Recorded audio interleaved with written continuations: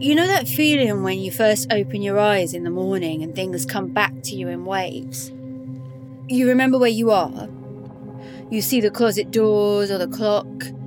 You realise you're home. Then a few moments later, all the basic information comes flooding back. Who you are, what you do, the relationship of the person sleeping next to you maybe, the memories of the day before. You dropped off a shirt at the dry cleaners. You went out drinking with your friends.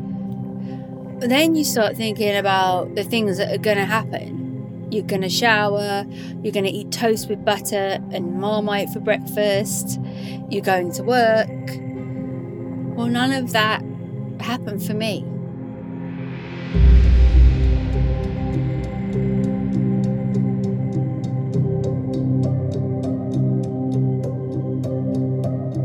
Coming soon, Discovery Park, a new mystery audio drama from Throme and the Puget Productions. Hello?